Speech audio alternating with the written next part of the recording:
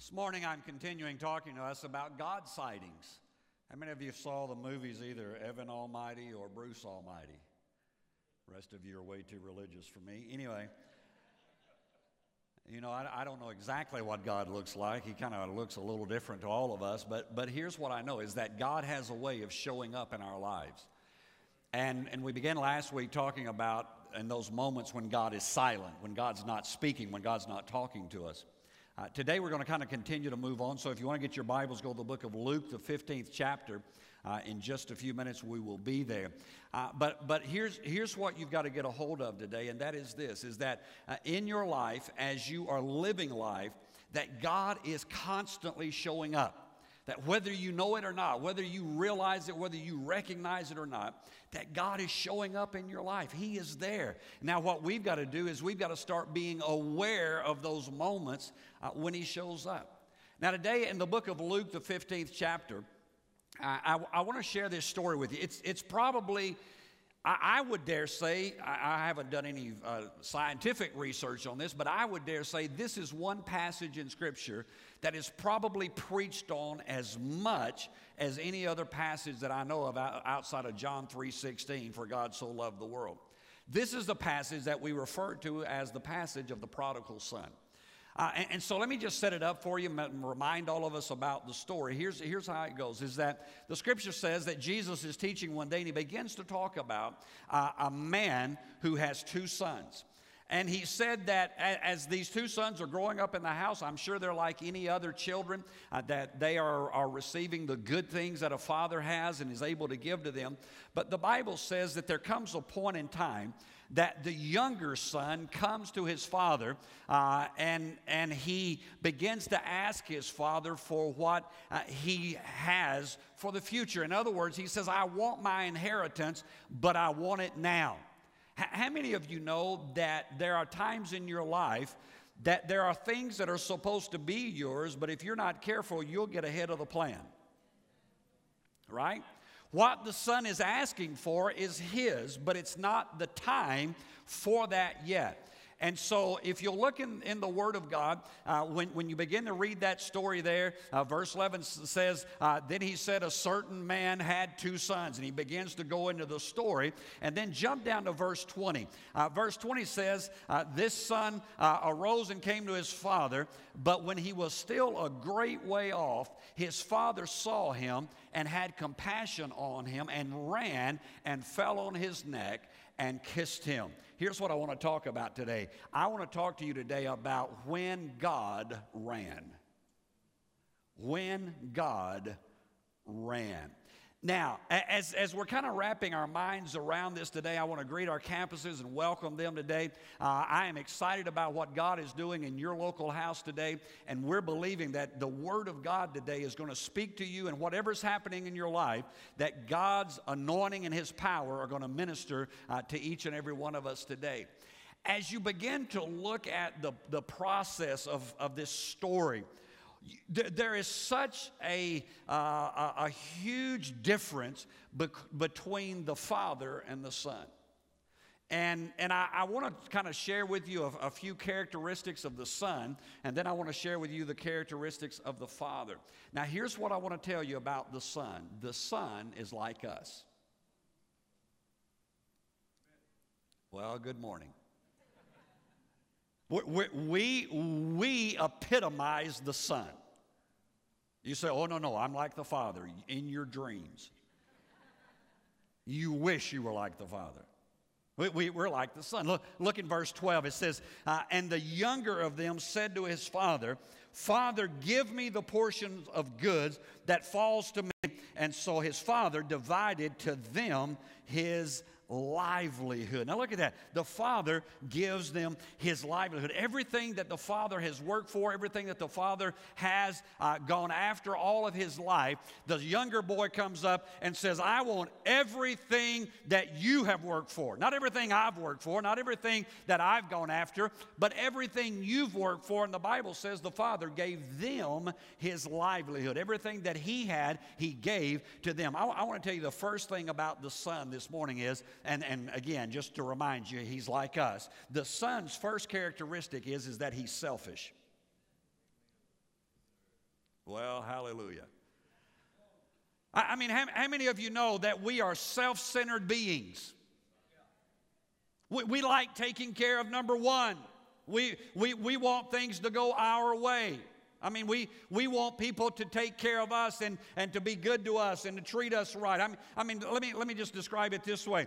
Have you ever walked into a restaurant and there's, like 50, 60 people in front of you? What do? You leave, don't you? You don't say, oh, this is the greatest restaurant in town. You look at everybody and say, I'm out of here, Jack. If they can't get me seated in 5 minutes, I'm gone. Right? You are not, oh, help me. You are not concerned at that moment whether or not that business is going to make it. You're not standing there thinking, I wonder if I can give them my money. You are standing there saying, if they can't get me seated and get me taken care of, and if they can't do it quick, in fact, even after I get seated, if they don't hurry, it'll be a long time before I come back, and I'll probably complain on the way out. Now, why? Because that's just the nature of it. How many of you have ever seen 2 or 3 kids playing together? And there is really, I mean, if you were to count the toys, they would be in excess of 100,000 toys in the room. Okay, I may have fudged it a little bit, but not. I mean, there are toys everywhere. There are boxes of toys. There are toys strewn all over the floor. There are toys on the wall. There are toys on the shelves of the closet. There are toys everywhere. But what does everybody want? The one that the other one has. Right? I mean, you don't sit down in the day and say, now the next time you play with your brother, here's what I want you to do. I want you to be selfish. I want you to go after whatever he's got. I don't care what you've got. In fact, I don't even care if you've got one just like it. If he's got it, you get it. You don't have to teach a child that, do you? I mean, it's just natural. It's just part of who we are. And this son epitomizes this. This son is selfish. He's living for himself. He's living for what he wants, what he can get, what is good for him. And he's not concerned about, I mean, he doesn't look around and say, now, Dad, if I take this money and take all that you've got, are you going to be able to make it? You know, it's kind of like expecting your kids when they come home to say, hey, are you doing all right this week? Have you got enough money to pay the bills? I mean, I have raised 2 kids who are now in their 20s, and I have never had either one of them walk in and say, hey, Dad, you got enough money to pay the bills this week? They would have to get me up out of the floor if that were to happen. Why? Because that's not what children are supposed to do. That's what parents are supposed to do. And so, but when we begin to understand this, is that this son is living out of a very selfish place. But let's continue. Look in the first part of verse 13. It says, and not many days after, the younger son gathered all together and journeyed to a far country. The second thing about this son is that he was rebellious. I mean, it was one thing to ask his father for his inheritance before it was time to get his inheritance. It was something else to take what his father had given him and to leave. Now, I don't want to mess your world up, but God has given you everything. Everything you've got is God's. Okay, I'll give you the scripture for it because that'll make you feel better. The Bible says the earth is the Lord's and the fullness thereof. That means everything on this earth. You say, I worked hard to get it. Who do you think gave you the energy to work hard? Well, it was my brain. I'm the smartest person at my job. How many of you know, that, and I don't mean to get in your business, but how many of you know a stroke in one moment can take all that away? I mean, it doesn't. Why? Because God is the one who has given this to you. And yet so many of us live in rebellious places with what God has given us. We take what God has given. We take what He has placed into our life. And what we do is we journey to a far country. We try to get away. God's got us in a place. He's got us in a time and a season. And we say, oh, no. I don't want to do what God's called me to do. I want to do what I want to do. Do you realize that there weren't any lounges or taverns in heaven? There weren't any wild women in heaven? There wasn't any money to steal in heaven? And yet, Satan still sinned in heaven. What did he do? He got rebellious. See, all that rebellion is wanting to do what you want to do, not what God tells you to do. And Satan said, I will ascend into the heavens. I will be like the Most High. I mean, there are 5 I wills that are listed there. And it's kind of like the way that most of us, if we're not careful, live life. I will guarantee you at points of your life, even if you've been a Christian for years, I will guarantee you there are times in your life that you are in rebellion against God. Do you realize that all sin is rebellion? I mean, sin is just rebellion against God. It's just doing what I want to do. The Son says, I want everything that's mine, and I don't want to stay around where the Father is anymore. I want to get away from Him, and I want to do what I want to do. And He lived in rebellion. Listen, here's what you've got to understand. Anytime that you walk away from where God has placed you, you're in rebellion. Anytime that God says, here's where you're, if you are in the Father's house, you had better stay in the Father's house. If you are in the will of God, you need to stay in the will of God. It may not always be pretty. It may not always be easy, but if God tells you to be there, then you are supposed to be there. But this young man said, no, I'm going to do what I want to do, and I'm going to live the way that I want to live. The third thing that we find about this young man in the latter part of verse 13, it says, and there wasted his possessions with prodigal living. The third thing about the son is that he's wasteful. How many of you know that if you give a small child something of great value, they don't understand it? Right? And so you walk in and you hand, a 5-year-old a precious painting. They will take crayons and magic markers and write all over it. Now, you may have paid thousands of dollars for it. But the problem is that this child does not understand. His comprehension, her comprehension is not at that level, and they're going to live a wasteful life. Listen, this kid had done nothing to get what he was wasting. And so, therefore, it meant nothing to him. And the Bible says that he wasted his living. He wasted his life. He wasted what had been given to him on prodigal living. Now a little bit later, his brother comes along and says, I know what he's been doing. He's been partying. He's been spending it on loose women and all this stuff. And maybe that's what he was doing. All that we know is that he found himself in a mess, because when you are given something that you don't understand the value of, you will squander it and then quickly realize how much you really needed it. How often have we squandered the blessings of God? How often has God shown up in our lives to bless us, to do good to us, and because we did not understand how precious it was, we wasted it in ways that were unbelievable, and then right when we needed it, all of a sudden we realized, uh-oh, I'm in a mess. And the Bible says that because of his rebellion and selfishness and because of his wastefulness, that he found himself in a place that no Jewish child would ever want to be in. The Word of God says that he found himself working for a man who owned pigs. Now, you've got to understand, the Jewish tradition, when Jesus is telling this story, this is as bad as it can get. Because a Jewish person would never even be around pigs, let alone being willing to feed them. And then the Bible says that he got to the place that he is in such a desperate state that he looks at what the pigs are eating and almost wanted to eat what the pigs were eating. Isn't it interesting that when you come to the end of sin, it always produces destruction?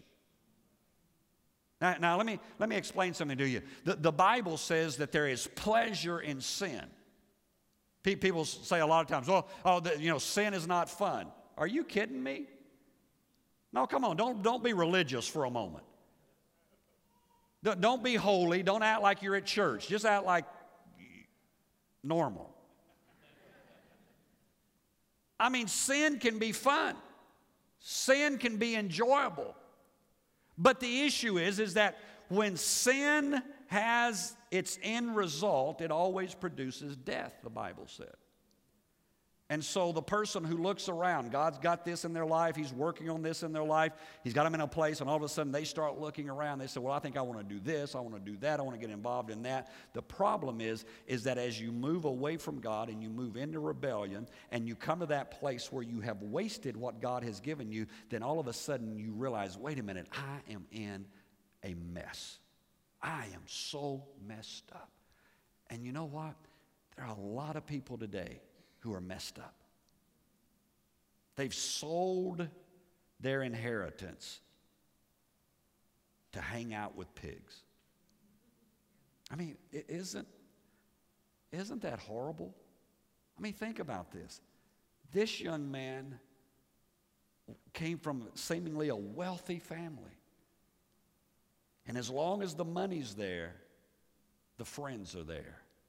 But as soon as the money's gone. How many of you have had some friends like that in your past? Come on. You know, I mean, when the party was happening, they were all there. When your money ran out, they were all gone. And that's what happened with this young man. Well, all of his friends forsook him. And he's at this moment, and he goes, what do I do? And the Bible tells us that when he is in that moment, that the Scripture says he remembered what home was really like. I want to tell you, there are times that you need to remember what the Father's house is like. And the Bible says he made up his mind. I'm going to go home. I'm going to tell my Father I've sinned against heaven and against you. I'm no longer worthy to be called your son. Just make me like one of your hired servants. And the Bible says he gets up and he starts home. But before he gets home, let's talk about some of the characteristics of the Father. Because understand that this story is a picture of who God is. And it's a picture of humankind. So we relate to the Son, and the picture of the Father is in relation to God Almighty. And here's what I think about so many people. I think so many people don't have an understanding of what God is like. I think we've had a messed up view. I think a lot of us, because of our earthly fathers, can't relate to a heavenly Father. A lot of you maybe grew up either without a father, or if you had a father in the picture, he was kind of an absentee father, or maybe a very domineering, very cruel, very much a taskmaster. And because of that, a lot of us have this idea that's how God is. But I want to show you in this passage today that Jesus is showing us what God is like. And just as there are three characteristics that I've talked to you about the Son, let me give you three characteristics of the Father. Look in verse 12 again. It says, and the younger of them said to his father, Father, give me the portion of goods that falls to me. And so the father divided to them his livelihood. Number one, the first thing about the Father, the first thing about God Almighty is that God is a generous God. God is generous. God loves to give. Oh, no, he's going to get on that prosperity stuff. I might. That really isn't the point of this. But God does want to bless you. God does want to give to you. God wants you to receive. And so many of us don't understand. We think God is stingy. We think God's miserly. We think God's saying, here's a nickel, don't spend it all in one place. No, God's generous. I mean, he's showing us in this passage how the guy came to him and he said, Dad, I want my stuff. And Dad says, oh, okay, here. It's not really time. It's not really what you need, but I'm going to go ahead and give it to you. Why? Because here's what Scripture says about the generosity of God. For God so loved the world that he gave. If you want to know what God is like, God is generous. I mean, have you ever looked at the earth? Have you ever looked at all the stuff God created that we didn't need? I mean, we don't need a lot of this stuff. I mean, why do you need a mountain? Why do you need a valley? Why do you need a desert? Why didn't he just make it all flat with cornfields? And that's it. It's just flat land. And why did he make colors? Why didn't he just make everything, blue? I mean, it would have made getting dressed this morning a lot easier. And why did he create so many varieties and species of animals and plant life? And why did he do all? He just did all that so that we could begin to understand his generosity. I mean, do you realize how many things have gone extinct in the past few thousands of years that God created? And yet, do you realize how much stuff we've still got?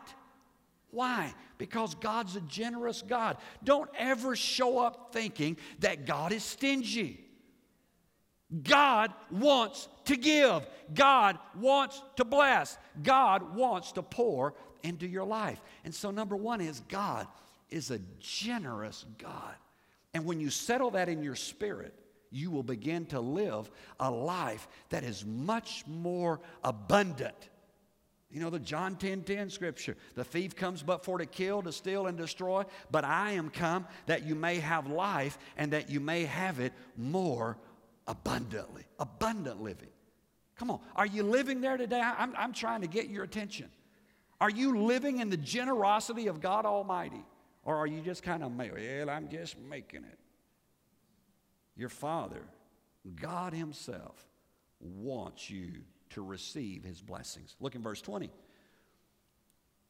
The son arose and came to his father, but when he was still a great way off, his father saw him and had compassion and ran and fell on his neck and kissed him. The second characteristic of the father is that he's very compassionate.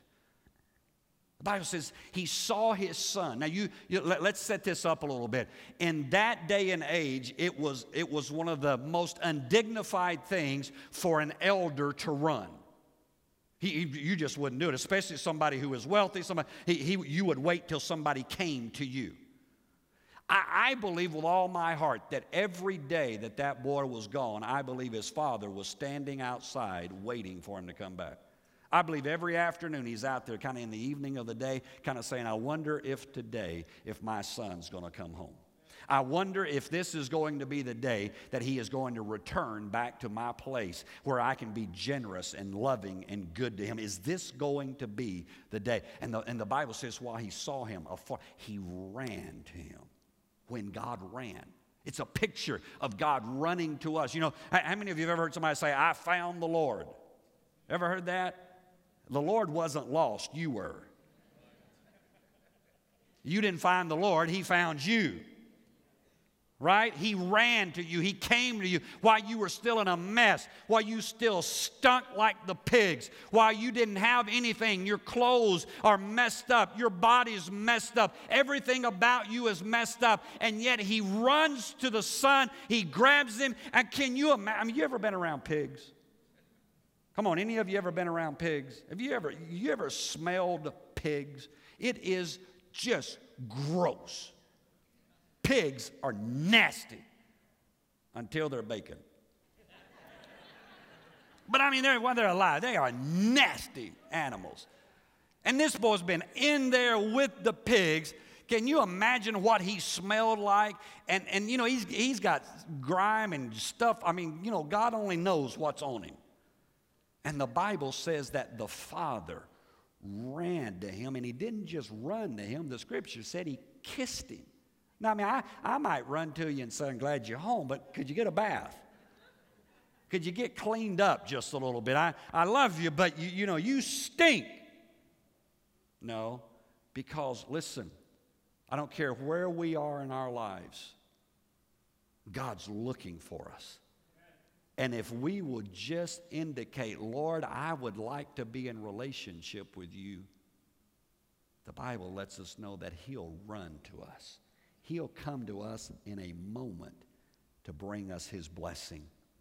Look in verse 22. It says, but the father said to his servants, bring out the best robe, put it on him, put a ring on his hand and sandals on his feet, and bring the fatted calf here and kill it, and let us eat and be merry. For this my son was dead and is alive again. He was lost and is found. And they began to party. Now, I know that's not what it says up there, but that's what it means. They began to party. The third thing about the Father is that the Father is joyful. Have you ever met Christians that made you want to be Buddhist? I love Jesus. I'm a Christian. Praise God. I mean, if I haven't asked this in a long time, so I want to ask it today. Have you ever gone to church? Have you? I mean, I've gone into churches and I've looked at people and I just said, they're dead. No, they really are. They just haven't laid down yet, but they're dead. There is nothing fun about them. You know, people come to me every once in a while and say, y'all laugh a lot at your church. Don't you realize this is about the kingdom of God? Don't you know you should be serious? I am serious. I am dead serious about what I'm doing. But God's a joyful God. You know how I know God likes to laugh? He made monkeys. And a few of us. So I know He's a joyful God. And the scripture says when the boy gets home, he says, clean him up, give him the ring, give him the coat, give him the shoes, kill the cow we've been saving. It's the best one. And let's party down because my son who was dead is now alive again. And we've got to come to an understanding of that. Now, let me quickly do this and we'll close out. We don't ever want to have the spirit or the attitude of the elder brother. Because the Bible says the elder brother who'd been home all this time, here's the party going on. And he comes back and he says, what's going on? And somebody says, oh, your brother who's been out. He's home and your dad's made this feast and the brother won't even come in the house. You know what I've seen sometimes in the church is every once in a while I've seen people who get ticked off because somebody who's been out in the world living for the devil comes back into the kingdom of God, and it's almost like they're mad because they didn't go out and live that way. You know what? Again, the scripture doesn't say what the prodigal son did. It gives a little indication, but not really. But his elder brother starts naming it. He's been out getting drunk. He's been out partying with women. He's been all. I think it's just because that's what the elder brother wanted to do. And the father looked at him and he said, you've never given me a robe. You've never given me the calf. You've never given. And the father just looks at him and said, son, you've been with me all this time. Don't you know everything that's in the kingdom is yours? I mean, I should never. Listen, this sermon is not to encourage people to go live prodigally. This sermon is to say, if you've been away from God, God loves you and He wants you back and He will accept you. But it is to say to those of us who are living for God, don't ever miss out that God has great things for you, and all you've got to do is say, Father, I want my stuff. And He'll give it to you. The Bible says it's His good pleasure to give them who ask Him the kingdom. What is the kingdom? Righteousness, peace, and joy in the Holy Ghost. He said, I'll give it to you. I'll let you have it. Let me close with this. I see something really interesting about the prodigal. The prodigal starts off his life saying, give me. Give me. But when he comes back to the Father, he says, make me. You know when you are in true relationship with God Almighty, when you go from give me to make me. When I come to that place in my life, Lord, it's not just about the stuff. It's about being conformed to your image and to your likeness, to live the way that you want me to. And the greatest thing I can tell you this morning is this.